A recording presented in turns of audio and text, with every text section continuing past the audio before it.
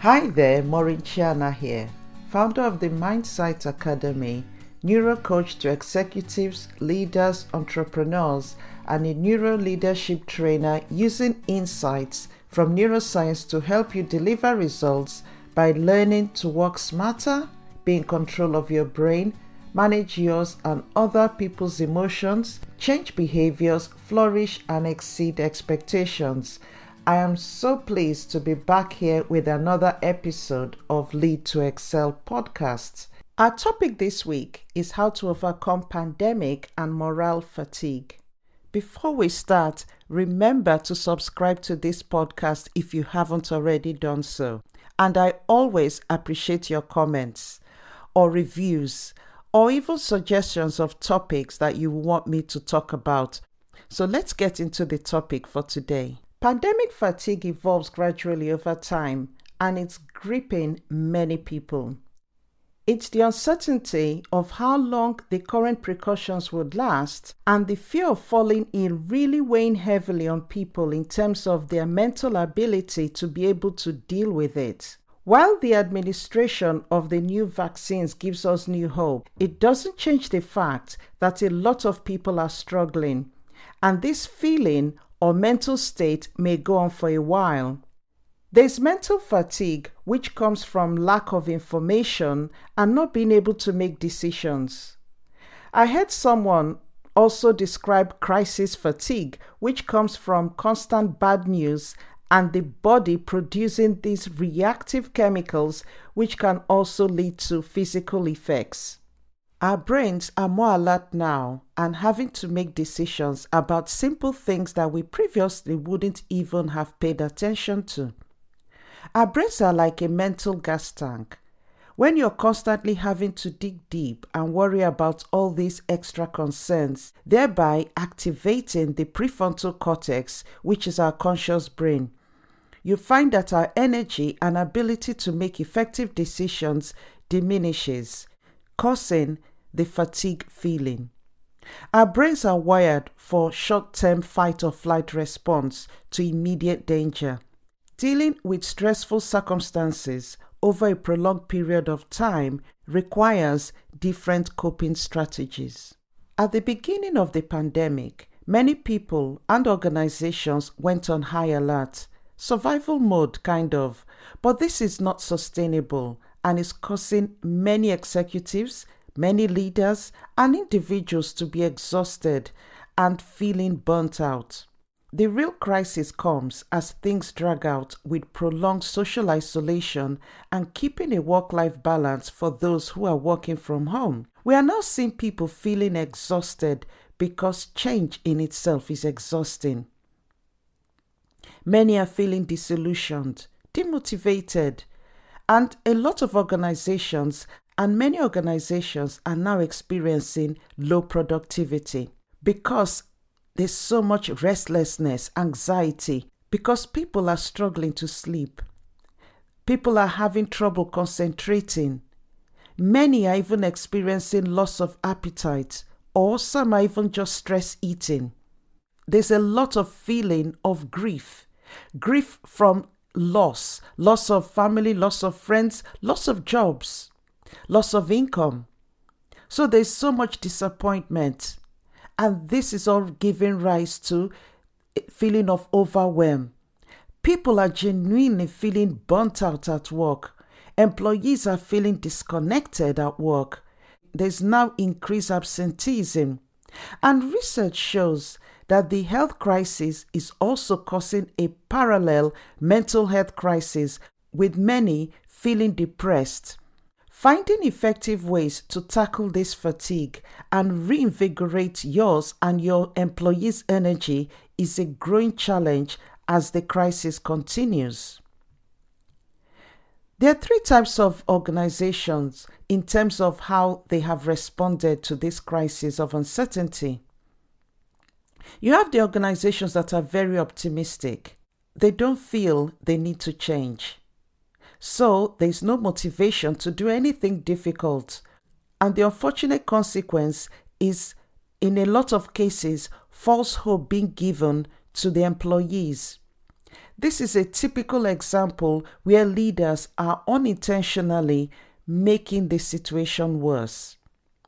Then you have the organizations who are overly pessimistic and they have no motivation to do anything because what's the point? And then you have the organizations who I'll say are more realistic because they believe that things could go on for a long period, but also they believe that it will get better. They believe that there will be a few years of intense disruption, then things will work out. They are the ones that are investing in learning and growing their leaders and their people. So which one are you? Can you identify your organizations from any of these three? The key is to avoid being overly optimistic or overly pessimistic. So what can leaders do to help themselves and others overcome this pandemic fatigue? Research shows that organizations that started off by focusing and caring about humans have successfully been able to pivot and take their people along. And they've also noticed sustained team engagement in organizations like this. Leaders definitely need some time to move from more extractive processes to more regenerative ones, focusing more on valuing the human.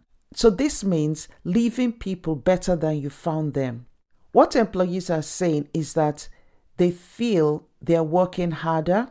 A lot of people feel underappreciated, and many are finding that they're getting less focus from week to week. So it's important for leaders, for executives, for organizations as a whole to understand your people and give them more autonomy than they expect, such as get them to set their own goals.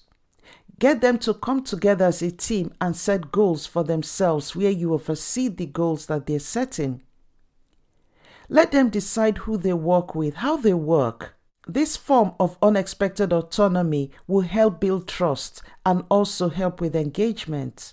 Engage your people in decision-making or problem-solving. I know organizations that have insisted on staff coming in every day while senior leaders work from home. This will create more distrust and more disconnection and more demotivation. So the question is, what will reduce stress? Examples such as, like I said earlier, giving them that autonomy, giving them flexible working hours, shorter work weeks could make a difference. For example, workers at Microsoft Japan this summer enjoyed working 4-day weeks with a 3-day weekend and getting their normal 5-day paycheck. The result, the company says, was a productivity boost of about 40%. There was more efficiency in several areas, including lower electricity costs, which fell by 23%.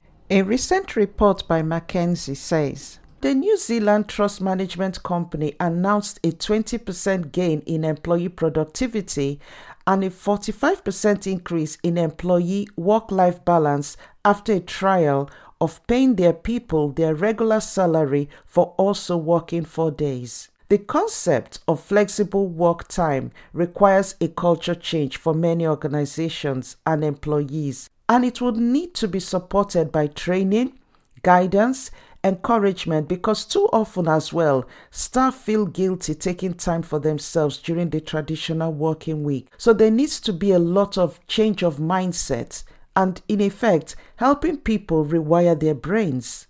Flexible work time is important.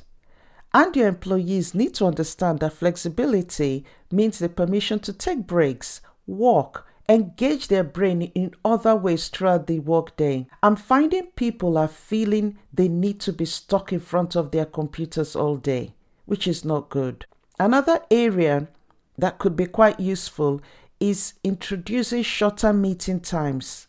Cap attendance to 5 or 6 employees, and bear in mind that there is no reason to tie up multiple people from the same team in a meeting. Examples that have worked in some organizations as well are things like minimum meetings on Mondays and minimum meetings in the mornings and also Friday afternoons. This frees up the brain to do more productive work and also give them a feeling that they're actually completing tasks and making progress, which ultimately increases motivation. Next is develop more efficiency in time management by using more collaborative chat channels rather than wasteful emails and meetings. Elevate well-being of your people. Teaching employees to take care of themselves is really important. The same electronic tools that have made working from home easier have also made it harder for employees to fully unplug from their jobs, and many people sit at one spot going from one Zoom meeting to another for hours with no breaks. Train your people to intentionally insert breaks into their day and make it a culture in your organization so that people feel confident to decline a meeting or ask for a reschedule where there are no breaks for them. Connecting effectively and efficiently with your people is extremely important. This involves listening deeply to what they're saying. Include people in planning. This means listening deeply to what your people are saying. Focus on care and well-being. Look for signs of exhaustion and other signs of stress. Ask them authentic questions. Not just how are you, but how are you really? Get them to answer the question, how are you today? How are your children? How is working from home going?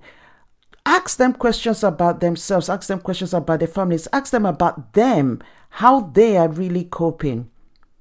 Show them you care. 2021 will have many surprises, so you need to take care of your people and they will take care of your clients, they'll take care of your business. Transparency and decision making is really important as well. We as human beings are tuned to social cues. When we don't see faces, we assume the worst. Uncertainty creates a threat response. So not seeing people for a long period of time, we assume the worst. And at this time that everyone is on Zoom in some form of virtual meeting, you can't really tell a lot about how people are feeling. And this is why the questioning is really important. Don't jump to conclusions. Ask questions and let them ask you questions as well. Uncertainty about how the manager perceives work can actually create a threat response, which can spiral emotionally, causing people a lot of stress. Also, people tend to read nonverbal gestures differently if they only see someone's face versus if they see a person's upper arm and arms. So it's really important to see how people position themselves while in the Zoom meeting. Nonverbal cues are easier to read when you actually see more of the person. So also go beyond your FaceTime and actually make phone calls as well. Greet people, talk to people, get people talking to each other. Another important aspect that will make a huge difference is transforming your organization culture to one of a growth mindset. Create that growth mindset culture where you have a willingness to try new things and you give people the opportunity to try out new things. Create confidence in your people. Let there be flexibility in things. Let things not be rigid. You don't have to keep doing things the way it was done before. Let people bring in new ideas of how to work, of how to carry out things, because you find that the ideas will actually make things a lot better, much quicker, and more effective and more efficient. Help your people develop the ability to grow and adapt. If you want to know more about how to introduce a growth mindset into your organizational culture, I'm going to leave a link below for an online training program that I have with the coaching to go alongside it to really help you and your team on your organization. People want relatedness. They want to be treated fairly. You know the question where they're asking, do I get the same information as others? Am I included in conversations? All these will go a long way in helping your organization, helping your people, helping you overcome pandemic fatigue. Test things out, experiment, try out different things, find out what works for you and your team. Because the world has certainly changed and it's going to keep evolving, it's going to keep changing. Long-term work from home might end up being a thing. People have experienced what it's like working from home, so they want some form of flexibility where they can work from home and go into the office as well. A lot of headquarters are closing, so be open to trying new things so that you see how it works effectively for you. If people are going to be combining, having that hybrid work from home and office, you've got to be able to trust them. They've also got to believe that you trust them, that you care. Some organizations are worried that the culture of the organization has been affected negatively, but many people feel that the culture of the organization has actually improved with this new working from home concept, especially in organizations that have focused on their people. Going through all these tips will help your people, your organization, build your resilience and be able to sustain it as well. So in conclusion, as a leader, as an executive, ensure that you take care of yourself first. Put on your own mask first. Role model the behaviors you want your staff to have, such as taking time off yourself. It's okay to be vulnerable. Show your people that it's okay not to be okay. Many leaders feel that they have to project certainty. In reality, what works is you being authentic, because there's no certainty. You don't have to have all the answers as a leader. The answers will come from your people. Get them to come up with their ideas, listen to them, and include them in decision making. So I hope this has really helped you. Put it into practice. You will find that you and your people will overcome pandemic and moral fatigue, and you move on to be extremely productive, increase your performance, and increase your staff's mental well-being. Thank you once again for tuning in. And remember that if you haven't subscribed to this podcast, click on the button wherever you listen to it so that you don't miss an episode.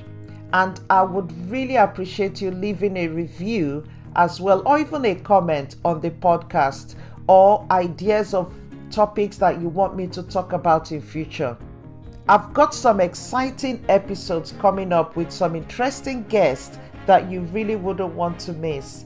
So in this climate, wherever you are, do remember to keep safe, look after yourself, and I truly wish you perfect health.